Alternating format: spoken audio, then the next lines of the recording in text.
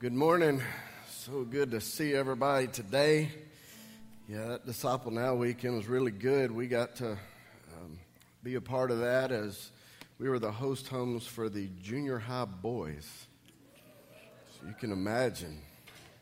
It was good, though. I mean, don't have one complaint about those guys. I mean, other than the smells, I mean, it was...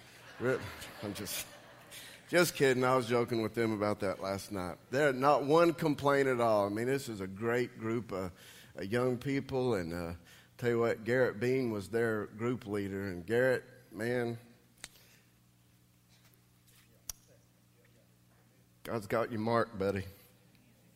He had those young boys in the palm of his hand last night, man. When they were, I wouldn't take part. I would just leave him to go teach them and lead them, but you know, I would kind of stay in the shadows a little bit and kind of eavesdrop every now and then. I'll tell you what, last night they were having their small group Bible study, and you could just sense God's presence in there so strong. And, I mean, there was ministry going on, so it's good, man. God's doing a really good thing in our young people in this church, and I'm so excited about that.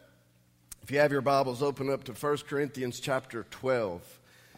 As we continue this series on the Holy Spirit, today we're going to start taking a closer look at the spiritual gifts.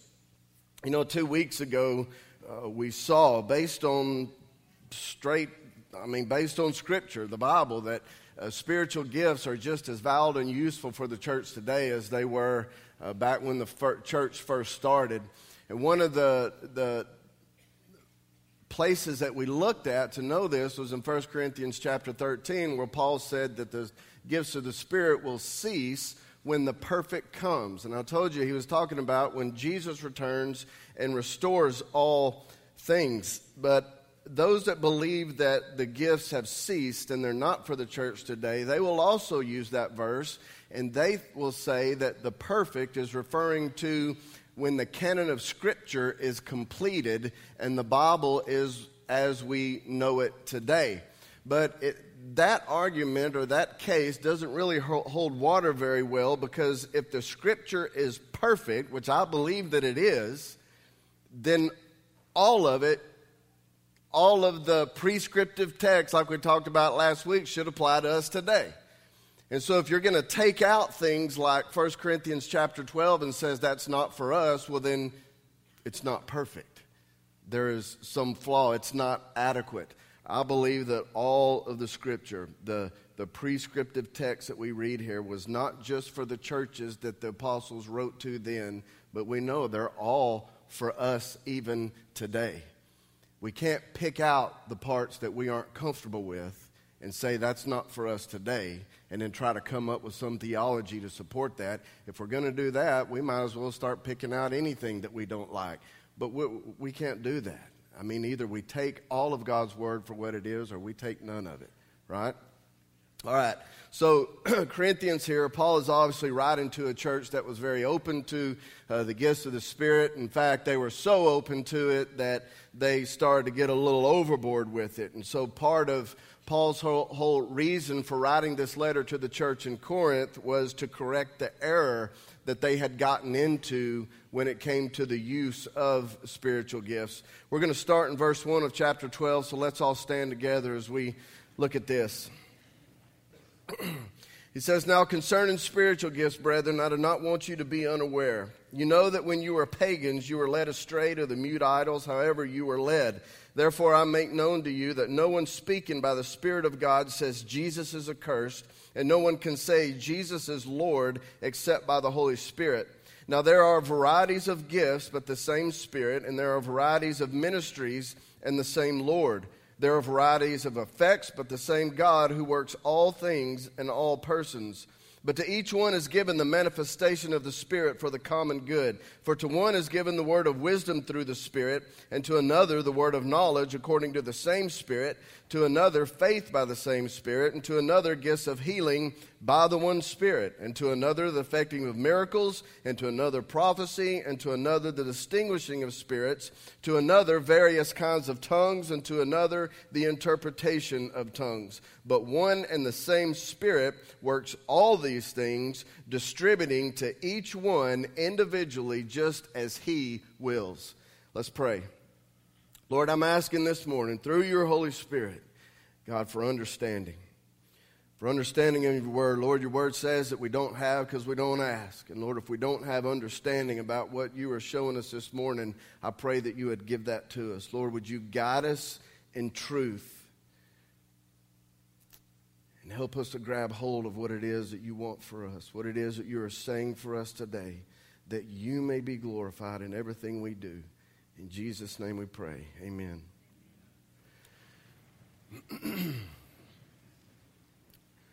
Before Paul starts listing each of these gifts here, he says some things that are important for us to understand about them.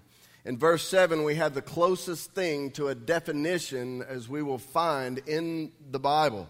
It says, to each one is given the manifestation of the Spirit for the common good. To manifest means to make visibly or tangibly known, tangibly evident. And so Paul is saying that the Holy Spirit makes himself tangibly evident in our midst when these gifts are in use. Here's something that is crucial to our understanding about spiritual gifts that I believe I mentioned just briefly last week. And that is that spiritual gifts are not God bestowing on his people something external to himself. They are not some stuff or substance that is apart from God. They should never be viewed deistically, meaning that God out there sends something to us down here. Look again at verses 4 through 6 again. He says, now there are varieties of gifts, but the same Spirit. There are varieties of ministries, and the same Lord. There are varieties of effects, but the same God, who works all things in all persons. And so he takes the words gifts, ministries, and effects, and takes those in association with spiritual gifts. And then he correlates those with Spirit, Lord, and God, which is the three persons of the Trinity, Father, Son, and Holy Spirit. And so what Paul is doing there in those three verses is that he is illustrating that the gifts of the Spirit are no less a part of the Godhead than any person of the Trinity.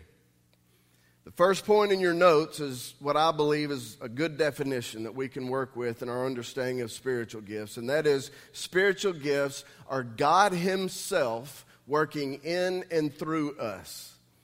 They are disclosures of divine power shown through human activity. Disclosures of God's divine power shown through human activity. Now, we all know that God is omnipresent, right? Meaning that he is everywhere. But that is something that we can't always prove or see or feel or anything like that in a tangible way. It's just one of those things that we believe by faith, that God is everywhere. But throughout history, there have been three primary ways where God has not just had his overall presence in that way, but he has placed his tangible physical presence here on earth. Three ways. First, it was done in the innermost room of the temple with the Hebrew people. In the Holy of Holies, God's tangible presence resided there. But it wasn't for everyone to experience. Only the high priest was allowed to go in that room. If anybody else went in that room and encountered God's tangible presence, they would immediately drop dead. But even the priest, he himself had to meet all kinds of qualifications and specifications in order for him to be considered worthy to go in there. And if he didn't meet every one of those qualifications just right, he would breathe his last breath as well when he entered that presence. And then after the temple, God manifested his presence on earth in the person of Jesus. Colossians 1:15 says he is the image of the invisible God.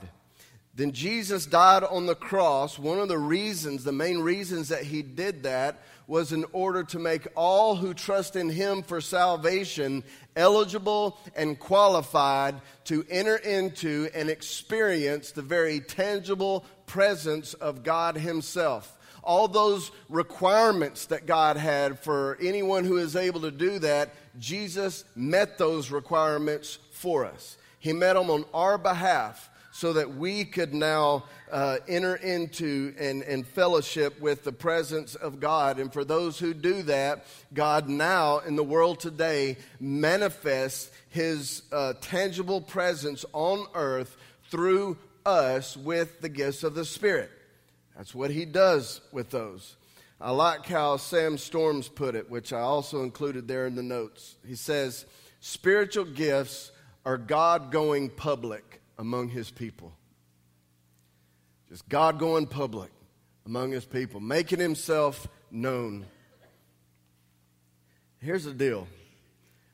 Because these gifts are a part of God himself and not apart from him, to ignore and avoid spiritual gifts, really is to ignore and avoid God.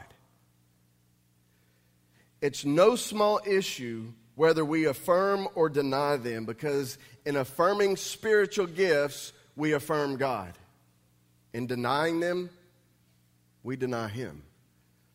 Now, I know that sounds harsh, but the reality is whether or not spiritual gifts are for the church today is not some minor debate that we are just to leave to the theologians to figure out. What we decide about spiritual gifts directly impacts the very mission of the church and how she lives out her calling. Listen, how we speak to the world, the way that we engage the enemy, how we minister to the broken and wounded and despairing is all bound up in the way that we answer two questions. Number one, will we or will we not be the church of the Bible? And then the other one is, will we or will we not build the church, build God's kingdom here on earth with the tools that he has provided for us to do that with? That's the question God is asking us today in this time. Do you want in or not? Do you want to get in on what God is doing, or you just want to sit there and go through the religious motions and play social organization and not do church? Because that's basically what our options are. Knowing that such gifts are available and understanding how they function are essential if we do want to get in on what God's doing right now. And I believe if we do want to experience that abundant life that Jesus said he came to give. Church, I want you to be educated when it comes to spiritual gifts. One of the reasons for that is because we tend to not concern ourselves very much with what we don't understand. And if the understanding that we do have is distorted, then our lack of concern can turn into fear and outright opposition. But I also want each of you to be fully equipped to use the gifts that God gives you. Every one of you. He has and he will. And he wants to use you, and he wants to make himself known in and through you. And so I want you to be able to be equipped to be able to walk in that. And so I encourage you to have an attitude of expectation. Be expectant about what God can do for you and through you and for those that he has called you to help with his power. And I want your faith and your confidence in the greatness of God to just grow and intensify. That's what I think lays in store for us as a church. So let's look closer at the gifts here. Now, in the next couple weeks as I go through these, I'm not going to talk about every single spiritual gift that we find in the Bible. I mean, this list here in 1 Corinthians 12 is not an exhaustive list. There are some gifts that Paul mentions here that aren't mentioned in other lists of spiritual gifts in the New Testament, and some gifts mentioned there that aren't mentioned here. I'm primarily just going to focus on the gifts that tend to be the most misunderstood. And the order that I go in them is not necessarily in order of importance. I'm simply just going to follow the order that Paul lists them here. So let's look again at verse 8. He says, "For to one is given the word of wisdom through the Spirit, and to another the word of knowledge according to the same Spirit." So here Paul mentions two gifts, word of wisdom and words of knowledge. Both of those, along with the gift of prophecy, fall under what we could call revelatory gifts, meaning God supernaturally reveals something to us. He discloses information that we wouldn't have known by any other means.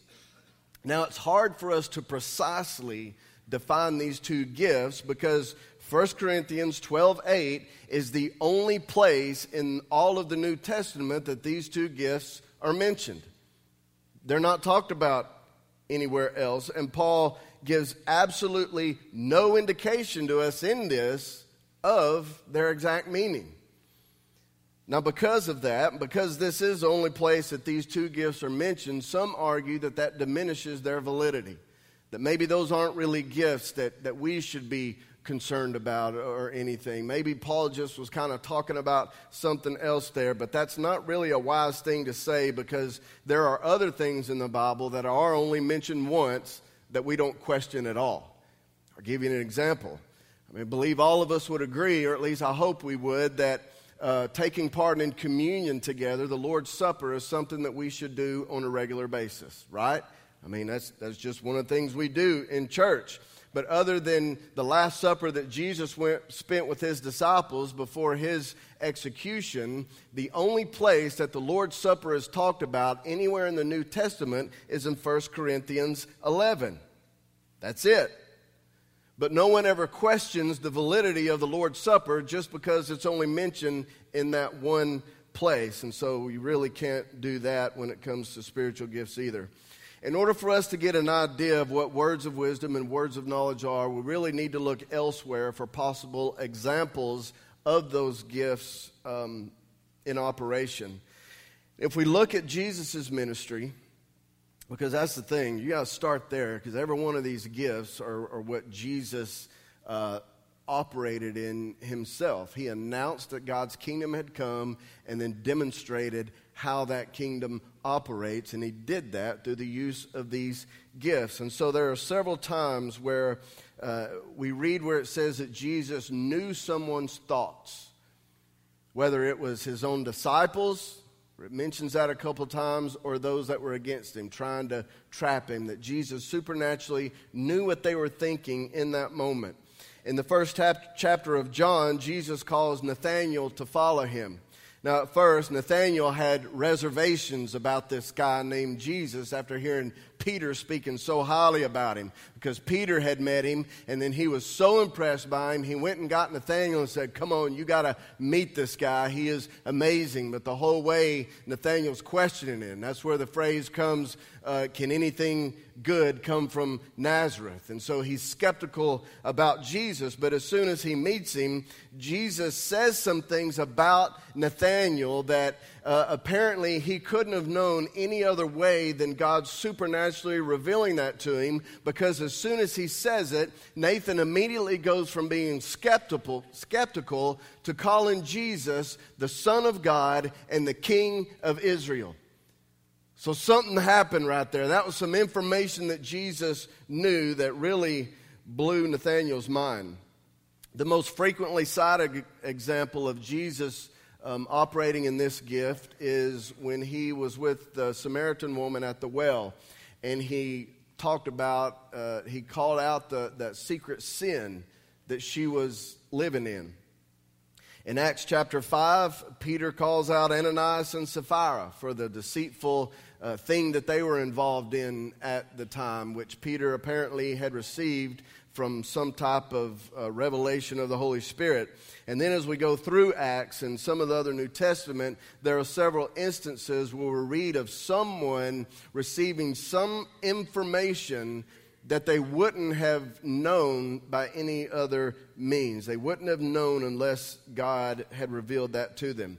Now, you can look at every one of these examples in here and start trying to put these labels on them and define them and say, well, that one's the word of knowledge and that one's the word of wisdom, but that one can't be wisdom because it's knowledge and here's why, and do all that. I mean, whichever one you call that, whether it's words of wisdom or words of knowledge, you may not be exactly right, but you may not be totally wrong either. And the reason I say that is because, like I said, we don't have a clear definition in Scripture of what these are. God just kind of leaves that open. All we know is that they are supernatural revelations of some type of information. The point is, we shouldn't get hung up in terms and definitions. All we need to know and believe is that God may at times give information to someone that they wouldn't have known without Him doing that. Now, why does God do that? What exactly are the purpose of these gifts? Well, Paul tells us the purpose of all of them right before he goes through the list. He says they are for the common good, for the good of the body of Christ, the good of the church. Later on, you'll hear him repeat over and over, for the edification, for the building up of the body. Most of the times I have either witnessed or experienced this gift or these gifts in action, it has been to bring comfort, encouragement, or confirmation about something to someone else, to someone. The most common way that these gifts have been defined is to say that words of knowledge pertain to information about someone's life, and words of wisdom pertain to instruction for someone's life. Information about versus instruction for. Now, I almost included that in the notes, but I didn't because the Bible doesn't define these so specifically. And I don't want us to get to what I've seen before, is to where people can get so legalistic about putting something and trying to make it fit nicely into this nice little box. But we don't need to do that if God doesn't fit it in there in Scripture. I mean, if He didn't fit it into a nice little box and wrap it up in this simple package for us, then we don't need to do that either. He just kind of leaves that open in the Scriptures without giving us a clear definition. How we define them isn't nearly as important as what we believe and how we operate in them. I mean, we can get so hung up on definition and terminology that we completely miss God. And so since we don't find a clear definition for each one, I've just kind of put one together just to help in our understanding that kind of wraps both of them up. And so this is the next point in your notes. Wisdom, words of wisdom and words of knowledge are divinely revealed information or instruction we wouldn't have known by any other means. It could be information or it can be instruction, and it can come in many different ways, as we'll see in just a minute. Usually, this information or instruction is not primarily for the one that's receiving it, but it's ultimately for someone else. In other words, God may give you a picture in your mind, or a particular word that just seems to keep coming up over and over, or a phrase or insight into some situation that is for you to share with someone else. And so the next point, usually the revelation given is ultimately intended for someone else. Now, why would God do that? I mean, if it's ultimately for a particular person that God is trying to speak to or show something to, why wouldn't He just give it to them directly instead of having it come through somebody else? Well, sometimes He may give it directly to the person, but more times than not, it seems that He gives it to someone else to give to them. And the reason for that, number one of them is the next thing in the notes, is that it brings us into deeper relationship with one another. Remember, God wired us for relationship. And when we operate in these gifts, it forces us into communication and relationship with one another. Another reason is because it gives a sign to that person, or both really, of God's presence and activity in that person's life. It's God directly letting a person know, I see you, I am aware of what's going on, and I'm here, and I love you. You know, when Jesus said to the disciples, I will not leave you as orphans, I will come to you, he wasn't kidding. That wasn't something that he said just in theory. Operating in these gifts like this is a sign of him fulfilling his promise. Yes, I'm here. I'm right here with you. I would add another reason too to that, and that's that, sometimes we hear God speaking to us and we just don't get it. Or maybe we think that we might be hearing something from God, but we're not really sure whether it's from him or if it's from something that we ate the night before. It's just, I don't know. Is that my flesh or is that God? And so we can just kind of get paralyzed, stuck in trying to make that decision. But if God gives it to somebody else, and then they come to us, and not knowing that we've been already wrestling with this, we're like, well, yeah, that's from God. It's like God going, here's your sign. I've been trying to talk to you, but here you go. I really want you to get this. And so he'll give it to somebody else, and then we're not questioning whether it's from him or not. And then the last point about these two gifts. The person receiving the revelation may not always receive the meaning. And I would say this is usually the norm rather than the exception. That revelation may come in different forms. Like I said, it could just be a picture that God puts in your mind, or just one word or a phrase, insight into some situation.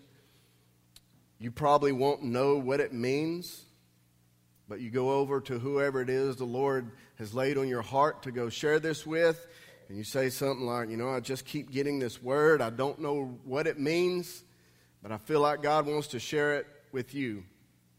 And if that was from the Lord, more times than not, more than likely the person that's receiving it, they're going to know immediately what it means, because it's already something that God's probably been speaking to them there. And so just because you may not know the meaning of whatever it is that God's giving you doesn't mean it's not from God. And don't make this mistake, because I've seen people do this, that if they got the word, if they got this particular revelation of whatever it is, they think it's their responsibility now to give the meaning of it. If God didn't give you the meaning of it, there's a reason for that. And so don't try to come up with some meaning and go tell the person, here's the word I got, and that would be right, and then you go, here's the meaning, and you be completely off. And now you just confuse the whole situation.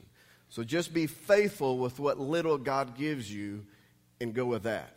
Don't try to think you've got to make something else happen there. He just wants you to be obedient with what he's given you. So that's words of wisdom and knowledge. Does God want to make that gift more evident among us as a people? I believe so. And so I would encourage you to, number one, pay attention. Just simply pay attention to what it is the Holy Spirit may be saying or revealing to you. One of the reasons that I think that we don't see the gifts in operation more, other than just a lack of faith or lack of belief, is simply that we surround ourselves with so much noise of this world that it's impossible for us to hear God.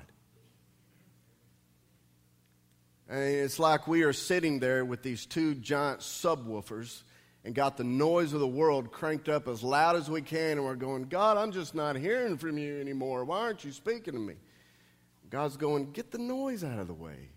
Just remove yourself from the noise a little bit, and you'll hear me speaking to you quite often, actually. It's either that, or we are so self-absorbed that we're just completely oblivious to what God's doing around us. And so I would encourage you, if you want to get in on what God is doing, especially when it comes to this, get out of yourself. Get out of yourself and in tune with the Holy Spirit. He does want to use you. And he wants to make himself known and display his power through you. Turn the noise of this world down and listen to the Holy Spirit. And try to be more concerned with others than you are for yourself. Because the biggest hindrance to walking in the Holy Spirit is self. Self will quench that more times than anything else. Now, before we close here, I've invited two people to come up here and share an experience that they've had with this particular gift. And it's happened just recently at a Vida Nueva weekend, and when I heard about it and I knew that this was what was next in our series, I was like, wow, they got to share that. And so Tiffany Tutt and Jessica Lusk, there's Jessica, Tiffany, y'all come up here and share this with everybody. You're going to like this.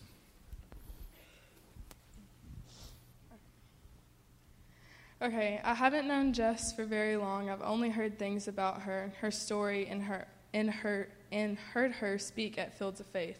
So at the end, when it got laid on my heart to pray for her, I was super confused. It had been the 1 year of Cody's death, and I asked the Lord, really? Me? My prayer won't do anything for her. She's had so many people to pray for her. What could my simple prayer even do? And I was also thinking, wow, this will be weird. I've never even talked to her in my entire life. Why would she want me praying for her? But I didn't let any of that stop me. As the day went on, I kept thinking of what I was going to pray about. That night in the chapel, I finally had the perfect prayer and had the opportunity to do it. I got the courage and went up to Jess and asked if I could pray for her.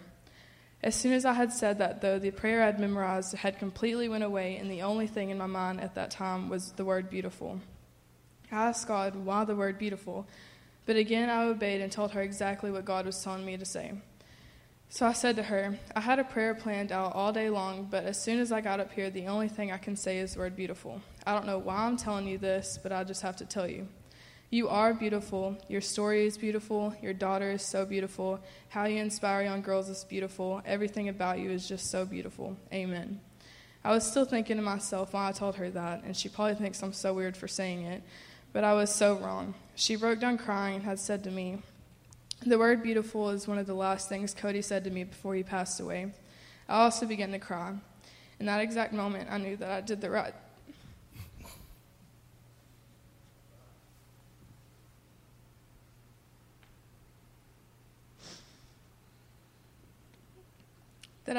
thing and obeyed God on what he needed me to say. And it truly opened my eyes to how the Holy Spirit can really work. We didn't cry in first service.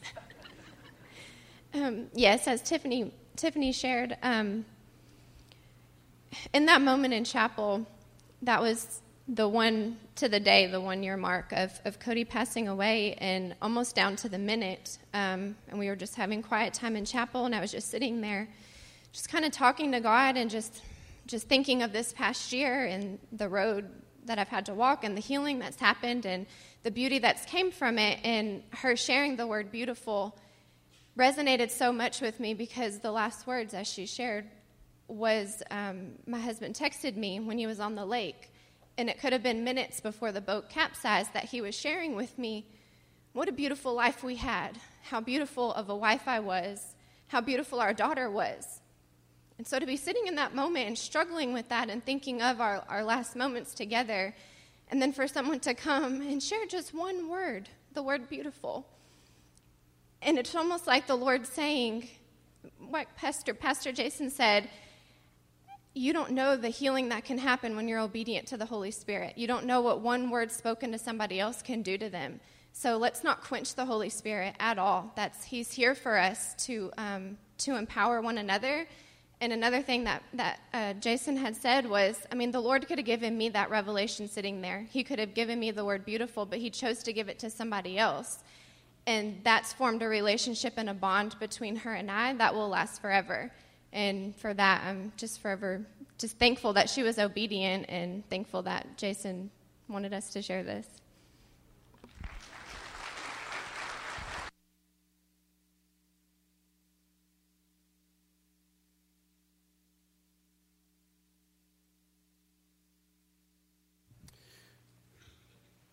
There are several stories that I could share about, my experience with that gift, but I wanted you to hear it from one of y'all.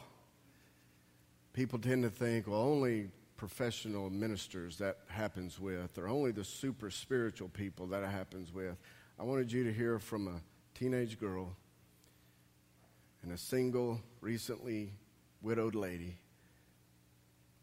that was going through a time almost at the exact minute that her husband passed away, that the Holy Spirit gave Tiffany that word to give to her. Now, try to tell me the gifts aren't in operation in the church today. Yes, they are. And God wants to use every one of us. He has gifts for you. He wants you to get in on what he is doing. So ask him. Say, here I am, Lord. Use me. Let's pray. Jesus, I thank you that you haven't left us on our own. You are here, and you make yourself known in the most amazing ways.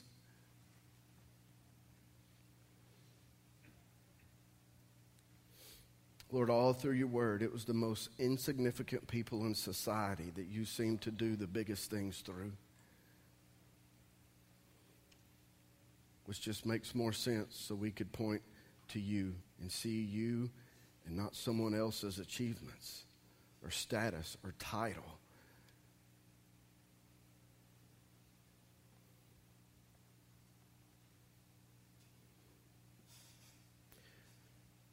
Lord, I just pray that you would start just showing us right now the things in our lives that we just need to turn the volume down on. Maybe it's something we just need to walk completely away from that's keeping us from just walking in this kind of relationship with you to where we are so in tune with you, Lord.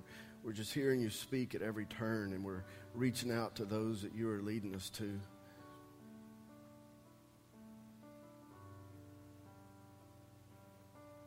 Lord, I know you're right here with us in this moment.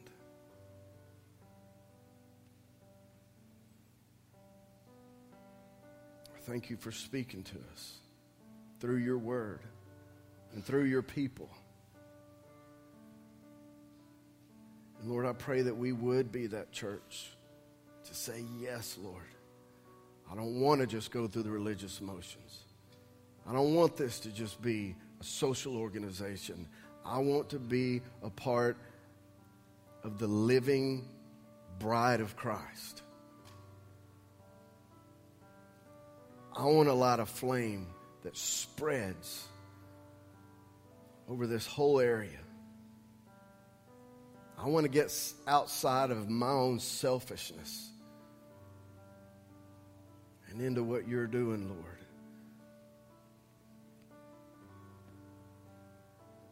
So again, Lord, don't let us miss you.